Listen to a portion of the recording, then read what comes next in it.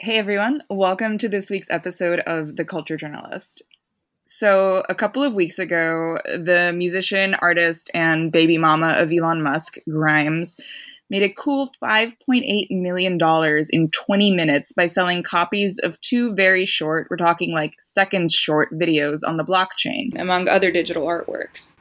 Each featured a cherub floating in outer space set to a bit of spacey music. The week before that, the artist Christian Torres sold a GIF of a famous cartoon cat, Nyan Cat, at auction for over $540,000, even though that image had long been available in the form of a YouTube video, where it went viral in the way that kind of makes it belong to all of us.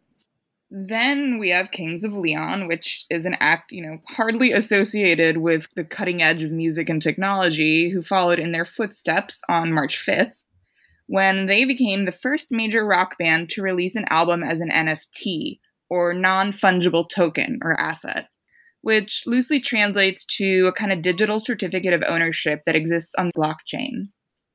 Their album, called When You See Yourself, has netted somewhere between $1.4 and $2 million in 5 days. And the auction isn't even over yet. And since then, artists like Tory Lanez, Mike Shinoda, Steve Aoki, and Shawn Mendes have also jumped on the NFT bandwagon. For fans of independent music, it's been a bit hard to witness the NFT sudden eruption in the conversation without feeling a bit queasy, dizzy, confused. We spent most of the first season of The Culture Journalist talking about how the pandemic had escalated and exacerbated the structural inequalities of the culture industry. And now here we are. How is this spectacle of already popular artists making unimaginable sums of money by selling their work as speculative assets on the blockchain supposed to be anything but a reminder of the excesses of financialization and the widening gap between the rich and the poor? At points, the frivolity has almost felt like a troll. After we wrapped this week's interview, we went back online and discovered that the artist Ryder Ripps, who's always kind of known for his trollish antics, and his new bride-to-be, the rapper Azealia Banks, had used the technology to sell a sex tape as an NFT for $17,000. Just the fact that many of the beneficiaries of these buzzworthy sales donated a portion of the proceeds to charity almost feels kind of like a tacit acknowledgement of all the cupidity in the air. Although maybe the Ryder Ripps and Azealia Banks stunt was just supposed to be some kind of commentary on that dynamic. For us, one question in particular has stood out. What does the unfolding NFT craze mean for the future of music, and particularly for independent artists? To help us make sense of this strange new chapter in the cultural economy, we enlisted Matt Dryhurst, a Berlin-based artist, technologist, and teacher who you've probably seen commenting on such matters on Twitter. He hosts the Fantastic Interdependence podcast with his partner, the musician Holly Herndon. And he's been exploring the possibilities of blockchain technology for some time, and is a firm believer that it has the potential to rewire the economics of independent music from the ground up. Just not in the way that you might expect, judging from all the recent craziness. So today, we're talking to Matt about how NFTs work, how cryptocurrency might represent a potential antidote to streaming's devaluation of music, and why the boom and bust market we seem to be heading towards doesn't even scratch the surface of what he says is just the GeoCities phase of this new technology's potential. And now, on to the show.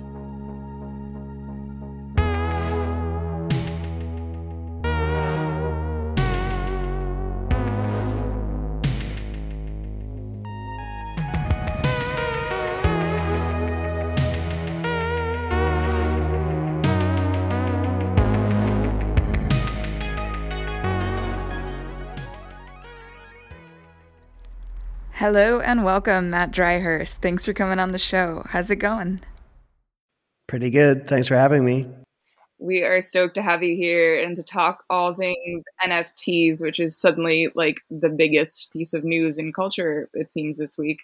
So, to kick things off, can you give us a brief explanation of what exactly an NFT is and how one might use crypto to sell an artwork or other valuable commodity? Yeah, okay, so I'm going to give two answers because the right answer to that question is an NFT is a non-fungible token, which when you're talking about something like the Ethereum standard, which most NFTs people are encountering refers to, it's something called an ERC 7221, which basically means it's like a token that has metadata associated with it that makes that token unique versus a fungible token, which is interchangeable, right? So an NFT fundamentally is just a file type. When most people now think about NFTs in the news, they're thinking about the activity of people bidding on the title to a digital artwork that they are then able to resell on a secondary market. How might one use crypto to sell an artwork or other valuable commodity? Again, the real answer to that is there's 1,000 ways you could do that. In the context of the current moment, the familiar thing is, people are going online with a MetaMask wallet, which is like a little wallet identity that lives on your Chrome browser. They're using small amounts of Ether to mint an NFT, which is basically certifying a title for a unique digital artwork on the blockchain. And then they're placing it in shop windows like Zora, Foundation, Super Rare, Rarible, OpenSea. There's currently 10 to 20 of these places. They're like digital storefronts, right? Exactly. I know you just did a whole episode just about this on interdependence. It was excellent. And people listening should go check that out as well if they're interested in this. Like a super simplified version, would it be almost like a digital marker that says that this piece of digital artwork, for example, or whatever the item in question is, it identifies it as unique, and it's often for things that don't have a physical presence or an object that would otherwise deem it to be like the authentic one. Would you say that's a correct way of summing it up? Pretty much, yeah. It is a little abstract, to be honest. A decent analogy, I think, is to think about like a car title. Like if you acquired a car or ever sold your car to somebody, there's a title, like a certificate that says, you are the owner of that car, and you pass that over to the person who's buying something. Now, in that particular circumstance, that title, you wouldn't confuse it for the car, right? But the title itself, it establishes the provenance of the car, and it gives you a method to pass the ownership of the car over to somebody else, right? And that's kind of a little bit like what's happening in this circumstance. What's confusing for people to get their head around is that, when you're bidding on, let's say, a GIF on Super Rare or something like that, the file itself isn't even in the blockchain. The file itself is like usually hosted on IPFS or usually a decentralized hosting infrastructure, maybe not.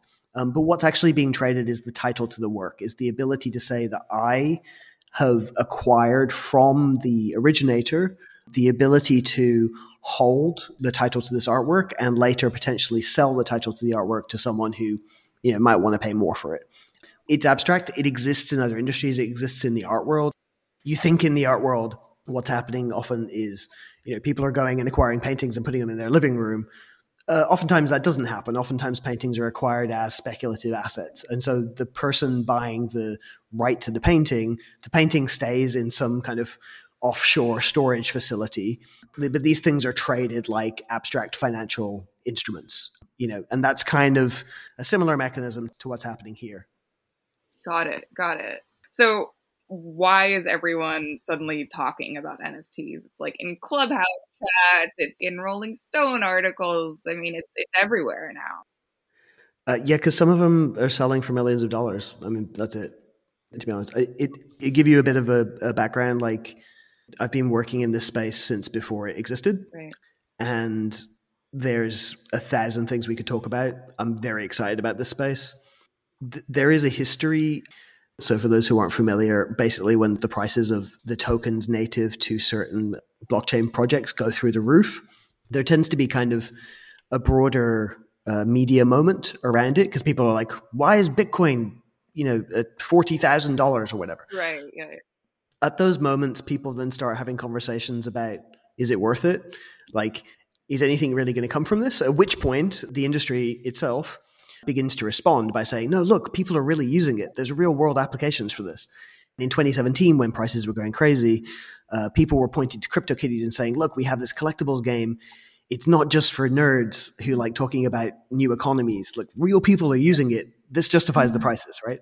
And the same thing's happening now, right? So the markets have been going crazy, which means there's a lot of crypto wealthy people who are throwing money around. And it's unusual, as someone who's worked in the space for quite a long time, you don't know what the moments are going to be that capture the wider public imagination. I mean, I certainly know, Emily, you know, I've been talking about this for years, but like, it turns out that correlated to a crazy bull market run where prices are going crazy, people acquiring gifts or whatever for large amounts of money is going to capture a lot of people's attention. Most also in direct contrast to the fact that like everyone's at home. There's nothing else happening in the creative economy. And so, my read on it really is that beyond any kind of sober conversation we might want to have about the actual utility of an NFT file type or any other of these system that we could talk about, is that in a sense, just like in 2017, you couldn't make a better marketing campaign for the space. And let's be real, right? The people who are spending millions of dollars are coming from crypto, they're spending money with crypto, and they're promoting crypto, right? So they're marketing themselves. In some cases directly, right? The Winklevoss brothers were bidding on Beeples on Nifty Gateway, which is their own platform, right? Mm-hmm. You're used to seeing Google spending $1 million on like a marketing campaign where they get some artist to draw polygons on some building in Manhattan or whatever, right? You're seeing the equivalent here, right? Where you're getting like very wealthy crypto people anonymously, pseudonymously, buying really expensive, often very gaudy pieces of art in order to kind of flex and demonstrate the utility of this new space. Just because this is a marketing gesture happening internal to crypto has no real bearing on the potential utility of these tools going forward. But I think undoubtedly that's why people care. People care because they see Grimes sold $6 million worth of gifts. Beeple, it's probably up to like the tens to $50 million worth of gifts. I mean, yeah, that's why people care, because they're like, maybe I should think about doing that because there's just so much money involved in this. Pay attention. Yeah. Yeah. And I think that the Grimes story, where I don't know how much she made total, but I saw that she made like 5.8 million in 20 minutes, was a prime example of the sort of seeming excess of this. And it also hit upon our world in an interesting way. It was just interesting to see this being used by a musician. She was selling like videos with music. And then later, we also heard that the band Kings of Leon was selling their album as an NFT. Can you, for the lay listener, explain like how does this tool potentially correspond to a musician using it to sell something or an album? It's a good question. I actually don't think that the format is best suited for a musician selling an album. I think that there's people, most likely not Kings of Leon, but someone in their management saying you might be able to make a quick buck here by advertising very loudly that you're the first musician to sell an album as an NFT, whatever that means, right? Like, yeah, Emily and I were talking a little bit about this earlier, how, and it circles back to what you were saying about the marketing aspect of it. It just sounds like, I mean, Kings of Leon is like, that's a band that has like nothing to do with anything like cool or experimental, in terms of like the medium of technology and music. They're the platonic ideal of a corporate mainstream band. You know what I mean? Grimes made perfect sense, or it was like totally not surprising. Right. Like, but then with Kings of Leon, it was like you could tell somebody at their record label was like, "Oh, NFTs, that's like popping off right now. No band has released it. Let's let them be the first band ever to sell an album on NFTs." How else are they going to get attention right now? They can't tour. They can't, I don't know. I tweeted today that somebody should do it for a piece of music journalism, or who's going to be the first person to do it for a piece of music journalism. But yeah, why doesn't it work for music, or how could it work for music, Matt? I mean, it could. Clearly what's happening, there's a guy called Blau or 3Lau or something who's like an EDM guy who I think he sold like 11 million in it. Yeah, like amongst the kind of big name, maybe little idea community, there's definitely managers like texting each other being like, hey, you need to jump on this, for no other reason. There's like nothing really native to it. I don't even know how or why you do it. One of the core conceits behind this space is this idea that it's kind of a combination of scarcity and complete open access, which is also difficult to get your head around. But the basic idea is that, when, let's say, the Grimes GIF, right? Like the Grimes GIF is owned by somebody, but everybody can see it, right? So it functionally, the only thing that's scarce there is the ability to resell that item. And the bias, which is a big experiment in the space, which I think is actually quite an elegant, interesting idea, is that, the more people see and engage with something, the more valuable the ability to resell the original becomes, right? And the example they like to use in the space, which I think is not the perfect example, but like people talk about like the Mona Lisa, right? There's only one Mona Lisa. It lives in the Louvre. Everybody knows the Mona Lisa. There's no scarcity around access to the image of the Mona Lisa. People remix it. They make things in the image of it. But their argument is that every single time that happens, someone's incrementally increasing the value of the original, right? I don't think it's the perfect analogy, but it's useful just to argue what their point is, what the kind of common consensus amongst these kind of GIF auction platforms is. So when you're thinking about selling a record or something like that, you want everybody to have access to it. And you want someone out there to be the person who has the status to say, look, I supported this thing. In some cases, maybe I brought this thing into the world. I made this thing happen, right? I think that balance in and of itself isn't necessarily bad. And there's actually maybe many applications for music you could think of starting from that logic. But in terms of like using an NFT to sell a song or an album, it's a bit awkward, right? Because actually like the way in which these things have been rolled out thus far, I need to repeat, an NFT is just a file type. You can use it in 6 gajillion ways that are going to be super applicable in music. But the way they've been rolled out at the moment, it doesn't feel like a particularly, let's say, expansive or like interesting application of the tech native to music. It's just trying to squeeze music into this little box in a short period of time, worried that the bubble is going to burst soon. I'm very critical of some of this stuff, but all of this in my mind is very separate from potential applications of this broader technology, which I think will be very advantageous for music. That kind of is embedded in my next question, which was, how does this technology to you foreground a new way of approaching questions of value when it comes to recorded music? And how do you see the sort of investment working when it comes to music, or one way it could work? I can think of 5 ways. One way that's quite common right now that people who've been following this latest kind of NFT phase will be familiar with is what I just kind of described, right? You can imagine a scenario in which a patron comes forward and let's say there's a record that's of great historical value. We saw, for example, the Nyan Cat meme be sold, I think for $500,000. Mm-hmm. You could see someone come forward and say, there's this really special record out there that is maybe a cult hit, that maybe hasn't been validated. I want to be the patron and acquire that moment in this net new media landscape, right? I want to be the one that picks up the Prefuse 73 record or something and says, this is iconic. That's one thing that we will see happen, right? There's another way to do it. You can see a scenario where you say, we have a new record coming out. We need a patron. A patron comes along, and at which point, when that record is acquired in this new landscape, it becomes unlocked for everybody. We will see that. You can imagine a scenario which I think is more interesting, where artists will, I don't know, you take a Charlie XCX, whoever, who have a big fan base that they like to ask to do pre-work, like remixing and making artwork all the time, right? You can have a scenario where a Charlie XCX or someone like that says, hey, make remixes of my songs. And what I'm going to do is I'm going to mint an NFT of the best ones. And you're going to get 50% of the proceeds of that official piece of minted media. We're going to see that, which I think would be a positive.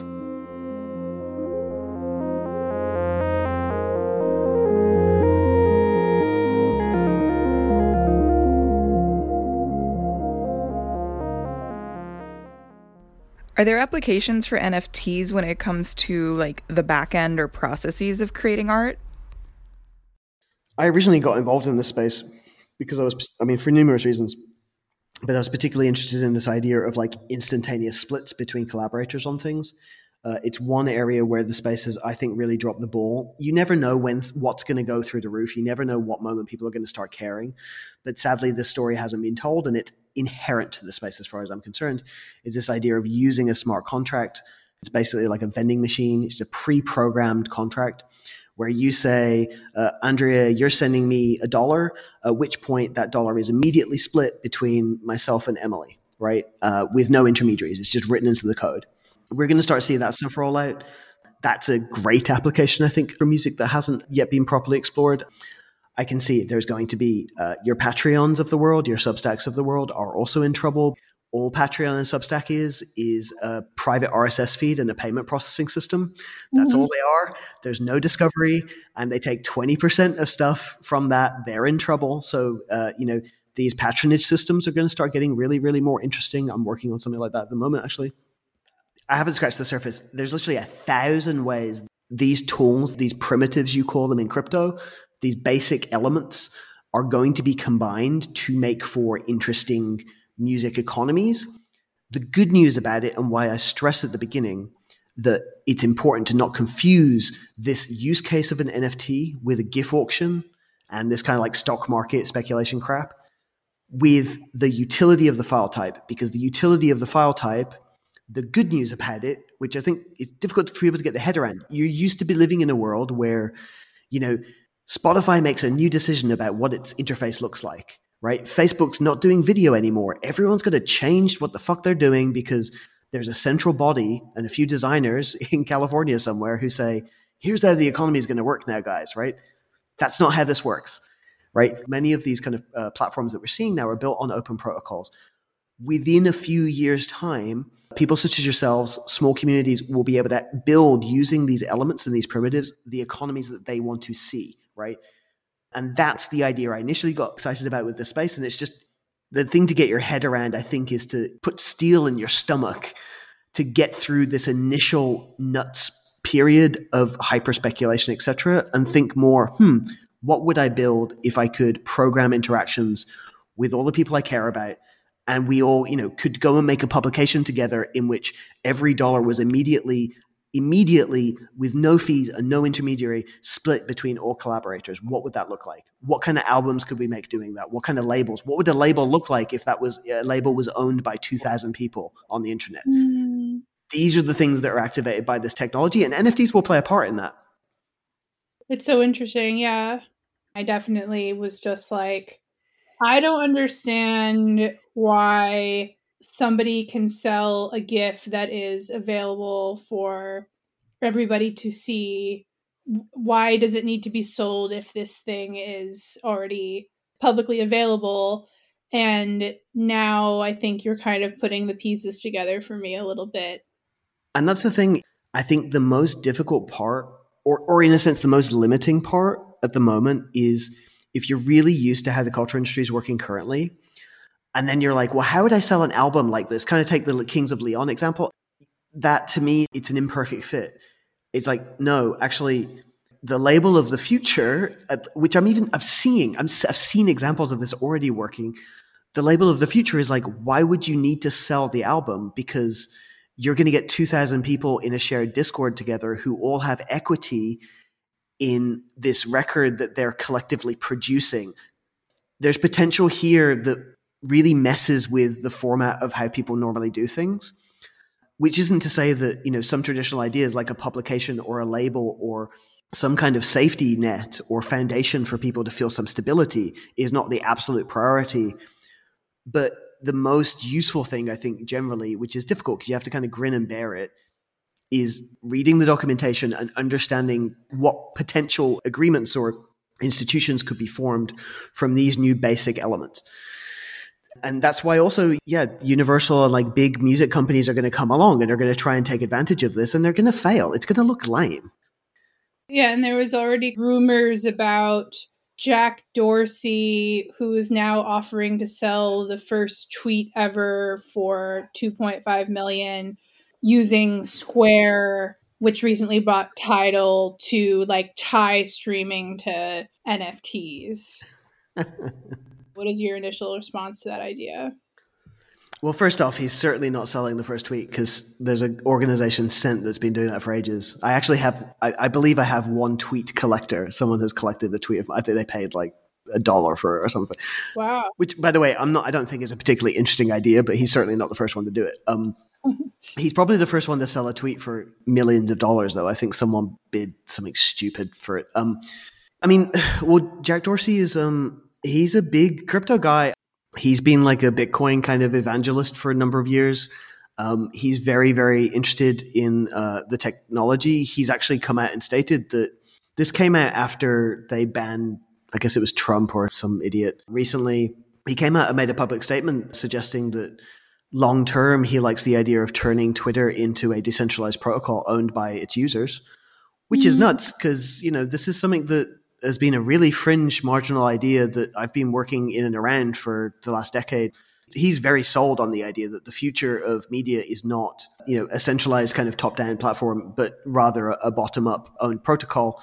So him acquiring Tidal, I think, is very interesting. I have no idea what plans are for it. I suspect that there'll be plans that maybe aren't unfamiliar to the people who've been building Audius or any kind of music-based protocol in which a group of stakeholders own the protocol and keep the protocol running, kind of like a torrent network used to work, right? You need all those people there to keep the thing up. And then on top of that, you can build marketplaces and different interactions, etc. Jack certainly isn't a pioneer in this space. He's very much downstream of pioneers in the crypto space. So I'd imagine that's what they were talking about. I saw the image of artists being placed in the center. Looks a bit to me like that's what he's talking about, which is stuff we've been talking about for years.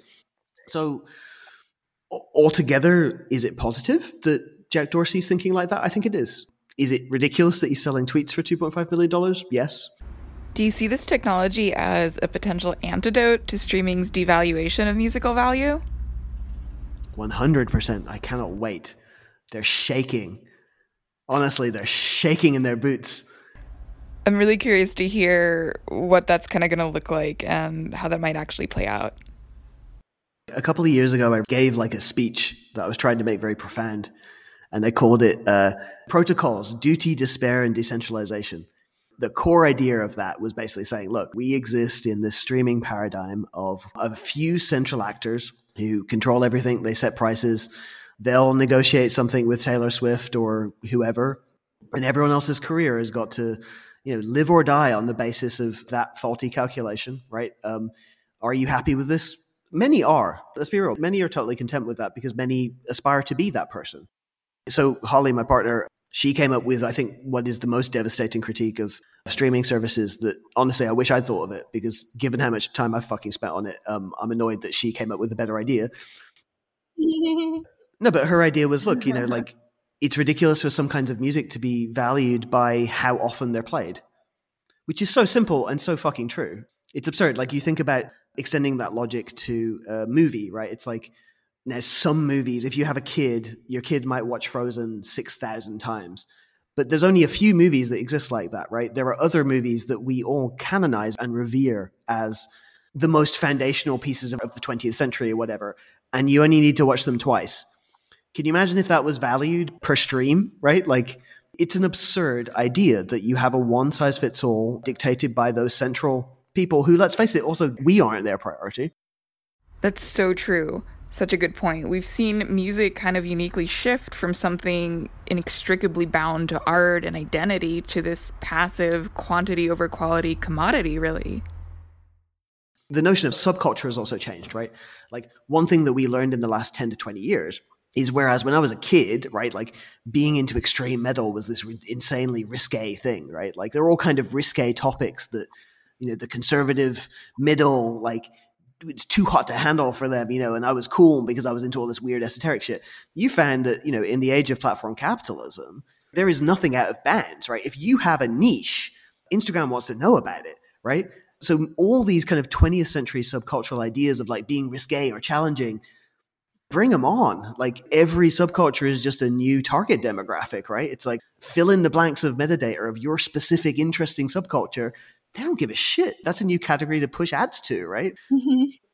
So we live in this kind of time where it's like, Yeah. well, what is the gesture for an artist if nothing that you do, nothing you wear, no way you express yourself, how harsh your music is, how unintelligible your music is, isn't a barrier to you reaching an audience through these platforms? What is the one thing you could demand that would existentially threaten them? And the answer is equity. It's the one thing they can't give up. You can be the craziest whatever, and they'll totally lap it up, no skin off their nose. But then you're like, well, wait a second. We contribute all this value to you, right? In the case of Spotify, you withhold all the data that we create. So we don't even have a direct line to our audience. We have to pay you every time we want to touch the audience. If you have a Facebook account or a Facebook page, you know exactly this dynamic. And then after all that, you collect all this information. You're selling ads off it back to us. And after all that, we don't own any of this? Like, what? This is a raw deal, right? And equity is what this space offers. If you want to actually like terrify people, you start to create a culture where you expect that, where you expect that if you're investing all this time into something, that you get something back in return, right? And now, don't get me wrong, like the most egregious cases of that are what you mentioned earlier, like the financialization of everything, seeing everything as an investment. Yeah, I'm not advocating for that as a way to run interesting marginal subculture. That will happen, don't get me wrong. But the idea of demanding equity is going to terrify Spotify. The fact that when I go on Clubhouse or whatever, places where you can like derive a little bit of a feeling, and I'm hearing pop artists on major labels being like, I would way rather build an ecosystem between me and my fans where we all have equity in it than spend all my time worrying how to get on a playlist. Like, that's so boring. They're shitting themselves. And I love it. I love it so much because it's so good. And that's also why I keep saying, like, you know, I get that, like, you know, there's a lot to be grossed out by in crypto. Like, I don't like 90% of music. I'm grossed out by most music. So I'm also grossed out by most crypto. I'm a snob. I'm an interminable snob. But the satisfaction to know that that one element, this decentralized equity-based element, is making them shit their pants, I fucking love. Because they've had it really easy for 10 years. And for 10 years, there's been this consensus. Streaming is the future. Everyone's just going to pay $10. And Daniel Ek has this vision. And I love the fact that that's being challenged right now, right? And so that's the opportunity of the space. Yeah, and the last time that we spoke, Matt, was for a piece I wrote about, you know, kind of musicians' economic situation at the beginning of the pandemic. And at that time, the conversation was, can Spotify find some way to put money into the hands of artists? And I guess there was the donations thing, but even that seemed like they didn't use that as an opportunity to pivot or kind of introduce something even similar in their new model. Yeah, no, they're an audio platform now, right? They don't deal with artists anymore. Yeah. And the thing is, to give credit, I mean, I shit on Spotify from my vantage point because for the stuff that we care about, knowing a little bit about you both, right? Like, I don't think it's an appropriate fit, but they do a good job. They're smart people for the things that they care about, right? And like, I've no doubt that Spotify will exist as like digital radio for a lot of people to just like drive to work and listen to some shit. And that's great, right? But what I love is that this is the cleavage point. And I think the cleavage point basically is, over time, there's an air of inevitability. There will be far more projects that enter the space. I don't even think there's going to be one winner in this space. That's the cool thing about it, because you're going to see 100, 200 different services that all work differently for different people. But I love that this is the cleavage point, because as I mentioned earlier, it allows you to meaningfully, in your actions and in how you conduct your practice, meaningfully disentangle yourself from the machinations of how streaming works. That's the opportunity. And things like a Bandcamp or whatever, which I have all the love in the world for, to me were kind of insufficient. I use the term Band-Aid for them. You know, it's kind of like this tourniquet, short-term COVID necessity, but long-term, if you want to do real damage, and if you want to be building 21st century infrastructure, this is the space to do it. I'm not even biased. I'm just convinced. I've been convinced for years. So if I were an artist, had an album coming out, I could essentially get like one patron for an entire project, or I could just have thousands of fans purchase equity in the project and thereby cut out these middlemen like Spotify or a streaming service, or maybe not even need a label. Similarly, us podcasters who you guys use Patreon, right? Yep. We use Substack. We could perhaps do this without having to give a cut to this middleman. Yeah, I mean, and I would say, for those listening who fall in any of those categories, right? You're an artist making records, you're a journalist, you're a label person, whatever it is. My only advice for the short term would be don't stress yourself out thinking of ways to sandwich what you want to do into the very limited applications you're seeing right now. The far better approach, first off, I always have to use this caveat. None of this is some tacit or like clandestine suggestion that you go and spend money that you don't have to lose on speculative market assets. Don't buy any of these tokens if you don't know what you're doing. But I think the point is, at the moment, if you're interested in this stuff, the best thing you can do is educate yourself on, for example, how Ethereum works, how other side chains, Polkadot, work, Flow, Avalanche, whatever, Solana. Educate yourself on how they work, what the differences are. Educate yourself on what an NFT is. Educate yourself on what a fungible token is. Educate yourself on what a DAO is. We haven't even talked about DAOs. Educate yourself about all these different mechanisms that are coming, and then think about how, in an ideal scenario, you might construct the outcomes that you want using these tools. Most likely, it's not going to look like a label from 1994 or a label from 2010. But if your goal is to say, I and a group of people want to fund new and exciting music and share in the upside or the profits that are generated from that music, which is technically, you could say that was a label. There are many ways to do that don't quite look like a label, but look like something that's maybe more exciting. Same with the publication. I'm already, for example, in tokenized discords. Who knew they were a thing? Whoa, how does that work? Talk a little more about that. Well, so basically there's you as a community, right? Let's say we made a community today. We call it, Mia, because those are our name. We would mint a Mia token, right? Which is really easy to do. You can do it for, I don't know, under $100 or something. At which point somebody would have to acquire that token in a wallet using a decentralized exchange like a Uniswap. So they would trade a little bit of Ether for a little bit of Mia token. Once they have that Mia token in their wallet, there's a service called Collabland. It's a bot that runs on Discord that lets it check what's in your wallet. If you have a Mia token in your wallet, you then get access to that private Discord, right? The more people that come in, the more liquid gathers in the community, the more money that's staked in there, right? Because we all hold these tokens and they're all worth about how much Ether, whatever. I'm in tokenized Discords where they're commissioning new pieces from writers just for the Discord, What? Because they're yeah. No, this is already happening. It's just not happening in music. Break me off a piece of that. Yes, tell us more. Well, right. So again, that sounds like a publication, but it's not really a publication, but it could be, which I think is really interesting, right? Because you've got, you know this probably more intimately than I do, right? I remember when magazines were the shit. That was where you got your information, right? And then there was a period of time over the last 10 years where magazines became the discussion topic that then broke off into Twitter, right? So if you wanted to participate in a magazine, basically, you might even read the article, but in most cases, you're just following people talking about the article on Twitter, right? Mm-hmm. The difference here is that, in that particular case, well, you could say, okay, well, then there are people involved in music whose Twitter profiles and Twitter discussions or critique that happens on Twitter get more views than most magazines. So who's to say that they aren't just a new magazine in some way, right?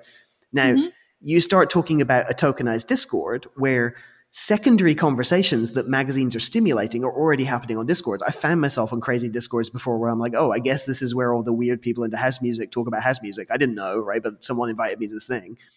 So why can't the Discord be the magazine? Why can't the Discord commission its own editorial? And then every year produce a printed paper of the best articles. If you can get a community of 50,000 people in there who are all holding this token, and by the way, it's not a scam. You can take the token out anytime you want, right? You're paying to access, but you can also take it out to leave. And in fact, if you take it out later, usually it's worth more than you originally paid, right? Mm-hmm. These ideas completely changed the label in the magazine, and we're going to see a fuck ton of them. We haven't even talked about DAOs. So a DAO is a decentralized autonomous organization. It's basically a digital co-op. You can make one in 15 minutes. And it's basically similar principle. You pool your funds together, and then your token that you hold is also a governance token. It lets you vote on shit, right? So you have a DAO of, let's say, 100 people, and there's whatever, $10,000 in the kitty, those 100 people vote where that $10,000 goes. I know of DAOs like that are legally approved. There's one called the LAO, and it's a venture capital fund, right? They have millions and millions and millions of dollars in a pool, and they're investing just like a traditional venture capital fund in new ideas in crypto directly from this digital co-op. Right? Now, okay, some people are grossed out by venture capital, but it's the same mechanism that a label uses. They give you an advance, right? But you could do that with 100,000 people. You could do that with 10,000 people. You could do that with 100 people. It's already happening.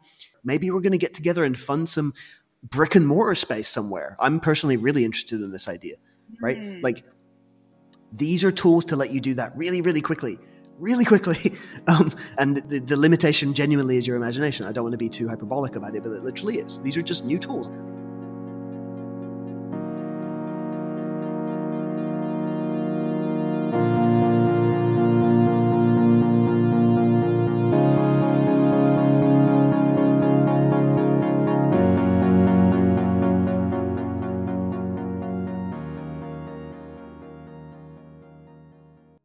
Are there risks or limitations to this system? Is it going to have to hit some kind of critical mass of familiarity with the system and just, people using crypto in general before this could achieve the kind of disruption or new normalcy that we've been talking about? Yeah, I mean, this conversation has come up a lot about like accessibility, for example. I think there's an interesting paradox there, right? Like, this is a really imperfect analogy because we're talking about different historical time periods, but like, this is the most accessible development of a new web that's ever existed, right? Web 2 existed, the developments of that, the early embers of that, people weren't using social media, right? Because it didn't really exist. Very few people had integrated iPhones into their lives. And a lot of it was being incubated by Stanford grads, funded by VCs in Silicon Valley in private, right? Like, so Web 1, they made a lot of attempts. Allegedly, I wasn't around there then, but they made a lot of attempts to try and make it a public conversation. But Web 1, nobody really knew what the fucking internet was, right?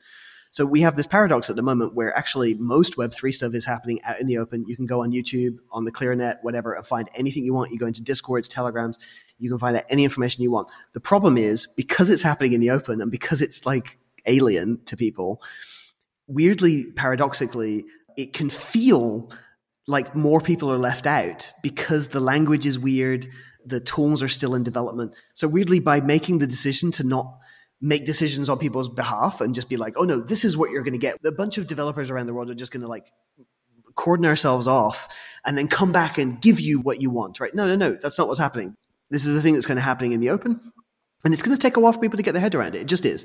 That's kind of inevitable. I do think that there are some risks. I mean, like, we're going to see loads of gross shit, but that gross shit does not invalidate or does not in any way kind of impact the potential for us to do cool shit. And that's what's different, is like when you have a new platform like a Facebook come out or SoundCloud decides to change its model, we're all arguing about the same model that we kind of have no opportunity to change or do anything about. Mm-hmm. In Web3, when someone comes out and says, well, actually, what I'm going to do is we're going to tie everyone's birth name to a market and try and sell futures in people's careers. You can look at that and be like, yeah, that's really gross. Don't want anything to do with that. I'm just going to go build something else. There's not central control over or a central mandate over what people need to do. So there's tons of risks. There's going to be loads of gross shit. There's going to be scams. There's still scams. But my gut is to say, look, Web 2 feels like a dead end. Kind of the only opportunity we have is to think about using new tools to build new infrastructure, with the only other potential possibility being some like state intervention that all of a sudden makes life better for artists. But I'm not going to hold my breath on that. I'm sorry. I love the idea of it. Yeah. It's a beautiful idea and I would vote for it if I had the ability to, but come on. I think the best bet people have is to educate themselves on these primitives, educate themselves on what the new web might look like, and have ideas about what they want it to look like, and start putting it together. Is there any risk that if you build something on these currencies, that if the currency like Ethereum crashes, it can screw you over? Yes. Yep, 100%. I suspect it's not going to happen. It could happen with some of the smaller chains. We've kind of reached a point where Ethereum and Bitcoin, for example, Ethereum being the main kind of infrastructure that's being used for these things for the time being, is fairly stable. Like, I don't think we're going to see a time where the Ethereum price goes down to $30 again, you know? If anything, I'd say it's probably the opposite. But what you can do in those circumstances, let's say, is there are things called stable coins. So there's USDC, USDT, DAI, REN. There's all kind of different stable coins. And so what you can do, and I think if you were looking to build a really stable service that artists were to depend on, you would want to look at stablecoin infrastructure, because what you're doing there is you're kind of locking in the dollar value of things, right?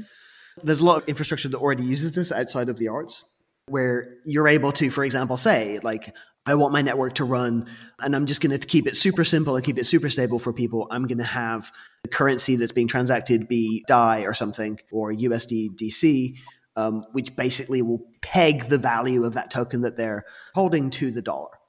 Or maybe certain kinds of currencies that are more volatile could be pegged towards something more one-off. And not your entire career.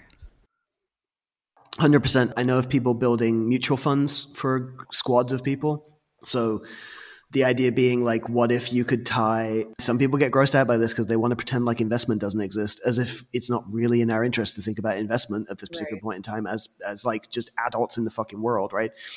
There are people who are like, well, what if you were to make a publication all together and then you all vote using your tokens to invest 5% of profits that come in per month into a mutual fund that everybody owns, right? So this becomes like a reserve pool of support, just in case something bad happens, that you have this investment fund there. There's levels and levels and levels to this. And personally, I think that's really cool and really sober.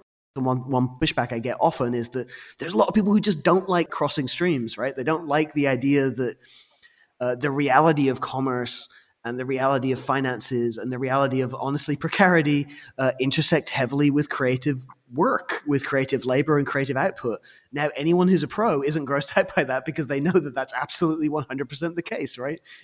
Like, your work is tied to finances whether you like it or not. And so I think that, like, these two things being tied and within the control of communities or individuals is, in my mind, incredibly beneficial, even if, I wish the world worked differently. I wish we could go back to some time I didn't know existed, where, you know, school was cheap and artists could just make cool records and, like, live bohemian lives. I would love to go back to that. That's when all the standards were made. But now we've got to live under those standards, right? And, like, I'll come here and talk about mutual funds between scenes, being like, hey, what if you could all pool your money together and, like, support each other when crises hit? And invariably, older people will look at me and be like, you're just financializing everything. And I'm like, where the fuck have you been?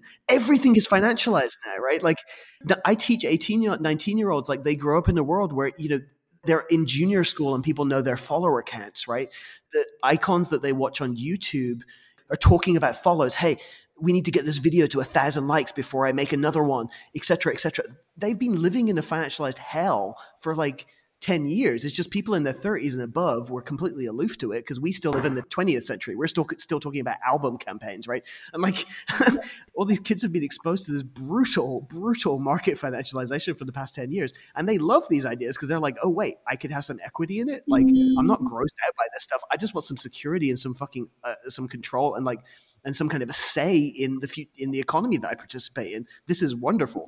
So actually the problem is mostly people like our age and up, who still have these standards, I think, from an older, like, more romantic, beautiful time, where they're like, oh, but art should be liberated from, you know, all these weird, and it's like, where were you? When was art ever liberated from finances or market pressures? Like, did you go to art school? If you didn't, that's the reason why, because it's really expensive. You need to be really rich to do this shit. You need, like, only the rich people could live the bohemian fantasy of the 20th century, right? Like, you want to be, like, hanging out in New York just making music all day. Like, heaven, I would love that. I never got to have that. I have to think about money, right? I think the thing that worried me when I saw these headlines about people like Grimes or gifts selling for all this money was that it was sort of pegging value to virality or something, sort of building on what you were just saying, that, you know, oh, of course, if I put this popular product out there that is viral, then there will be value to it. But then how does that solve the problem of, as Holly said, the piece of music that, not everybody wants to listen to a million times, or the piece of music that not everyone has to like.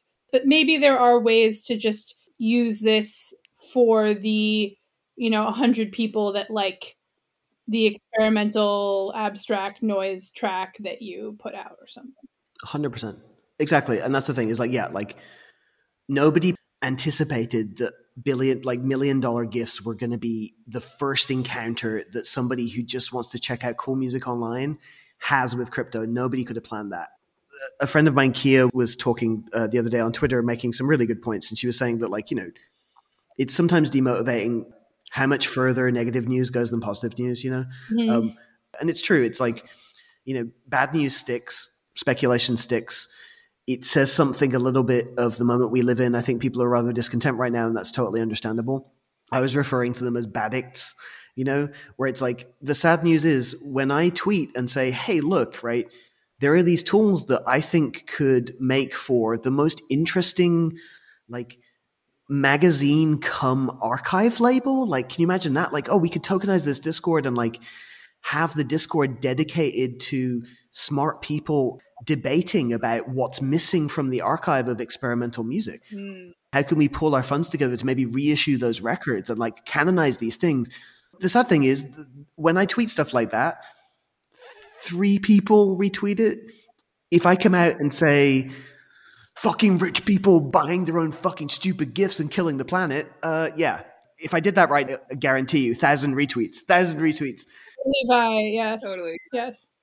And look, healthy skepticism and wariness is really cool, but on the most serious note, now's the time to take it seriously and think about what you want to do with it. It's too easy to look at, people you don't like doing things you don't like and suggesting that that is the only way to do things. I talk often about like the AACM, the Art Ensemble of Chicago, Fugazi, Discord. Like the legacy I fell in love with music ultimately was this idea that people built their own shit because they didn't like the way other shit worked, right? It's the challenges of kind of like using Web 2 to advertise Web 3. Yeah, totally. And getting out of Web 2 mindset where it's like, it's a difficult conceptual leap. I get it for people. I've been one of these people. It's like, oh, Spotify did this thing. Like, fuck them. They made the wrong decision and I would have made the right decision. And now it's like, well, you can. Yes, it's a different mindset. It's like, you can make that decision. This is like the GeoCities, barely the GeoCities era of the internet. We're not even close to what this is going to be. Are there any similar projects that you're working on right now that illustrate how something like this could look, or others that are working on specific projects that you think could be fruitful? Related to music, I'd say specifically. Yeah, totally. I'm personally very interested in royalty systems, in profit split systems. I'm definitely kind of working on some directly, some kind of ambiently through like advising or just like checking in with people constantly, thinking about how those tools could be rolled out and what things could be built. I'm working on something with Holly at the moment that like we're really excited about. I'm a little scared that it's a bit too insane, but in the future shock circumstance, I think it's like a good.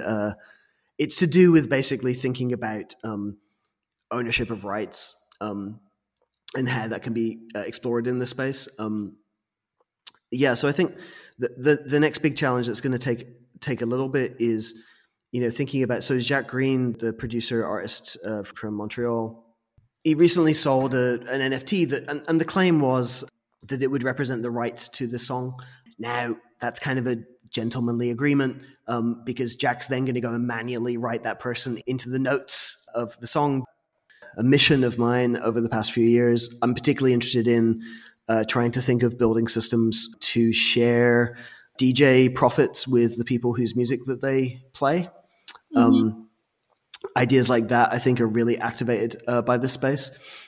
That makes a lot of sense. Because the asymmetry there is really quite wild. You can have like some DJs making 20 grand and the person they're playing not. And I think there's a real problem there. Long term, I'm very invested and interested in this idea of bringing as much of that activity on chain as possible and making it work way better and way cooler and allow more people to participate in basically the fruits of their contributions. Not to plug the pod, but like that's been the interdependence kind of there's all these systems that existed in Web 2 that were very much prioritizing the individual, focusing on independence, which in my mind was like a cool idea. It's kind of run its course. And now we've seen that, that fundamentally that isn't the objective, that actually like it can be quite isolating to be a fully independent agent. So the onus is on us within using these new tools to think about interdependent structures and agreements that just make things a lot healthier and don't put us in direct competition with each other. Rather, they help us all build on top of each other's work, build something that is sustainable and maybe even lucrative. Heaven forbid we all get paid for what we do. That would be wonderful. So the other side too is if anyone needed some kind of a guide.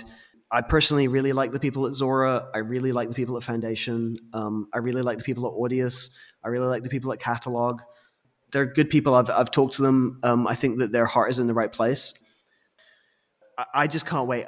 Right now, the current NFT discourse and debates are kind of like stuff that was happening in internal to crypto. These are conversations that were happening in like 2017. And so I'm kind of like super excited for when we can start talking about like decentralized mutual funds, and it's going to get so much crazier. People have no idea, for better and worse. But this is the the train in the cinema. The first projected image where people thought the train was like actually in the room.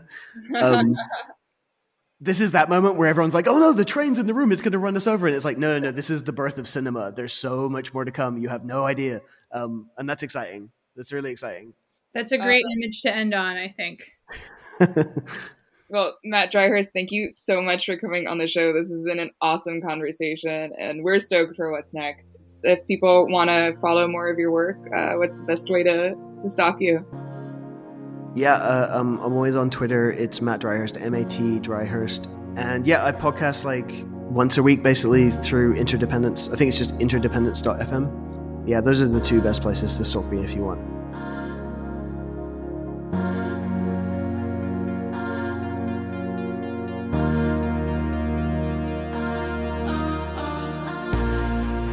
That's it for our show. This episode of The Culture Journalist was produced and edited by Emily Friedlander and me, Andrea Dominic. Our music was composed by Mark Donica. For more on NFTs and Matt Dryhurst's work, head to our Substack. That's theculturejournalist.substack.com. And give us a subscribe, rating, or review wherever you get your podcasts to help support independent journalism.